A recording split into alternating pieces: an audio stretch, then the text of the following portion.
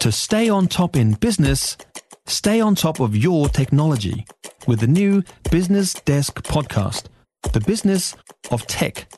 Listen on iHeartRadio or wherever you get your podcasts. Afternoon, welcome back. The government is forging ahead with its Three Waters reform, including the most controversial aspect, Māori co-governance. Now, local governments will be stripped of control over their water assets, and so-called regional representation groups will be made up of 50% council reps and 50% iwi reps. Now, we wanted to speak to the government about this, so we asked at 9:30 this morning, but neither Grant Robertson, the Infrastructure Minister, nor Nanaia Mahuta were prepared to come on the show and explain this today. David Seymour is the leader of the ACT Party, and he's with us. Hi, David. Hello, Heather. Now, they have announced some changes to their plans. Are you happy with them? No, it's a triumph of spin over substance. They're telling us that one meaningless share in the new entity for every 50,000 ratepayers in your council is now equivalent to not having your control stripped. The reality is that all of the governance will remain with these new entities, and the council's input into that is no different.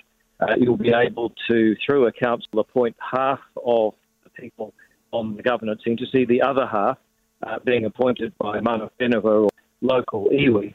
So from the point of view of someone living in, say, Kaitaia, your water assets are going to be entirely done from Auckland.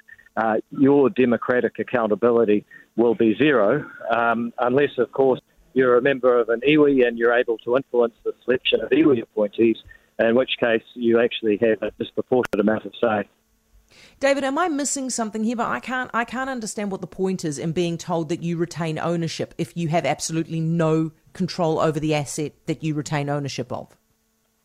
Well, this is the second Friday in a row that the government has dumped a major announcement while the Prime Minister's overseas or on leave, and hoping that the news will get dropped into the weekend and nobody will notice. I think if they're prepared to do that, they're probably prepared to put up a meaningless concession that doesn't actually change the fact that the level of democratic accountability for Three Waters assets has been reduced. I think why they might want to hide it is that there's an implication in this, and everything that they say, that somehow if you are Maori, then you are more competent, you have more insight and more caring and sincerity towards the future of this country. So you've got something to offer in the governance of Three Waters that other New Zealanders don't.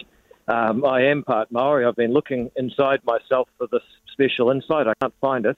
And I know that most New Zealanders will find that deeply offensive. It's at odds with the kind of modern multi-ethnic society we should be building here in New Zealand.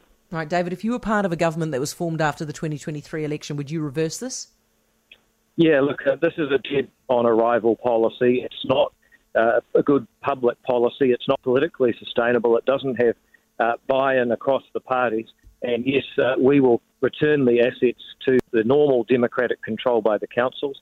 We'll share half of the GST collected on construction activity with that council because we recognise they need more resources in order to upgrade infrastructure. There are real problems to solve.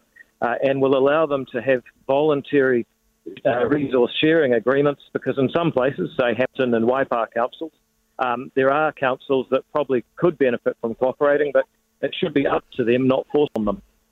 David, thanks so much. David Seymour, the ACT Party leader. By the way, there's a little tidbit in the Herald today that suggests this might not be the last that you see of Māori co-governance. There might be more coming with Dockland, so wait for that. I'll tell you all about it in just a tick. Right now, it's 5:11.